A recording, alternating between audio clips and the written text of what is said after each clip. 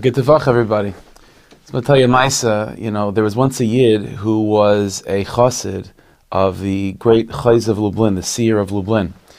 And so as the custom amongst the chassidim was, especially by the Chozeh, is that before he undertook any business proposition or undertaking, he would go get a bracha and eitzah from the Rebbe to see if it was matzliach. Not every tzaddik, just on the side, not every tzaddik would be willing to give advice when it came to business and things like that. Some tzadikim were just purely focused on the ruchniyus of their chassidim. The Chozeh of Lublin in that entire Shalsheles was comfortable giving eitzahs about gashmiyus as well. So the chassid goes to the Chozeh of Lublin and tells him that an opportunity arose for him to get involved in a business with a particular non-Jewish person, and it looks like it should be matzliach, and everything business, his business sense, the person is saying, the chassid is saying, is telling me to go into it. I just want to get a bracha from the Rebbe first. So the Chozeh looks at him and looks at the Kvittel and says, I don't think this is a good idea. I don't think it'll be matzliach. I don't think you should do it. And so the chassid says, really, I'm a little bit surprised by that, because everything, all signs point to hatzlacha.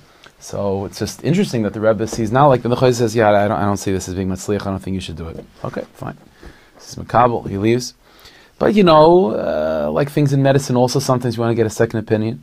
So the chassid says he wants to get a second opinion. Now the Chozeh of Lublin himself was a talmid of and a chassid of the great Noam Elimelech, Reb Meilech of Lizhensk. So it happens to be that this chassid was going to visit Lizhensk in a little bit of time, in a couple of weeks. So he figured, he'll push off making a decision about the business venture until he goes to the Noam Elimelech and he'll ask his Rebbe's Rebbe. So he goes to the Noam Elimelech a couple of weeks later, doesn't tell the Reb Meilech of Lizhensk how he had this conversation with the Chozeh, but he just goes to the Reb Meilech. And he tells him that, he has an opportunity to get involved with this particular non-Jew about business, and he thinks he'll be matzliach, but he's not sure. So he wants to get an eitzah and bracha from the Rebbe. So the Melech looks at him, he looks at the Kvittel, and he says, Bracha Vehatzlacha, it'll be matzliach. Bez Hashem, it'll be gewaldig. Okay, so he got his heter. So that's what he did. So he got involved with the business. Now it happens to be, after just a short amount of time, a few weeks, a couple months, being involved with this non-Jew in this particular business, he saw real signs of how difficult of a person his new business partner was. Not only was this non-Jew, his personality just overbearing, but he wasn't as honest as he thought he was.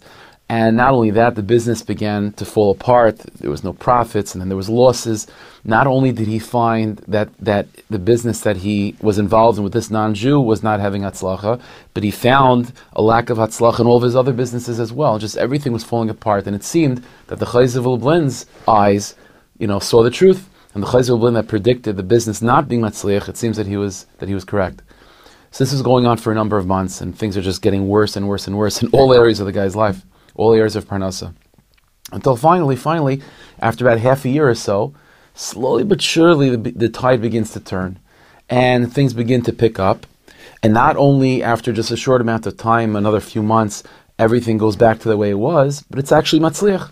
His other businesses are even more matzliach than before, and there's a change of personality with this non-Jew, and even the business that he invested with this non-Jew begins to turn around, and everything is super matzliach, and that seems that the Reb Meilech was correct. It's a little bit of a funny thing.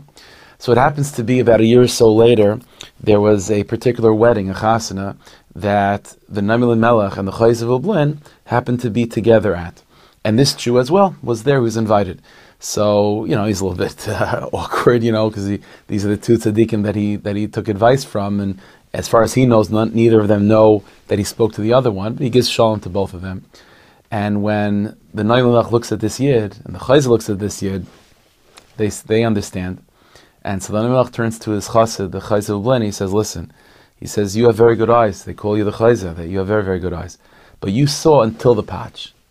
But I was able to see beyond the patch. I saw after the patch. That's sometimes how we have to think in our lives of the Ribbono Shel Olam towards us.